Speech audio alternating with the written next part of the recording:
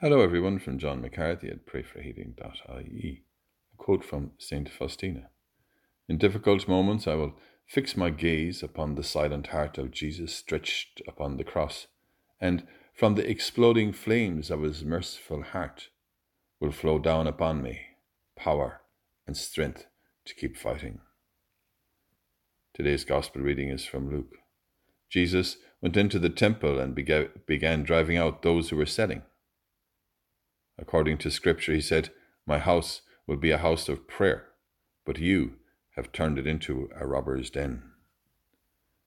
Lord, we thank you for your presence among us and your presence in the Eucharist. Bless us today with reverence for the Blessed Sacrament in the tabernacles where the Eucharist is kept. Let us pray together and say for one another.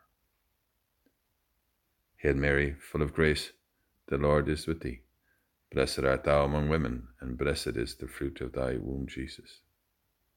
Holy Mary, Mother of God, pray for us sinners now and at the hour of our death. Amen.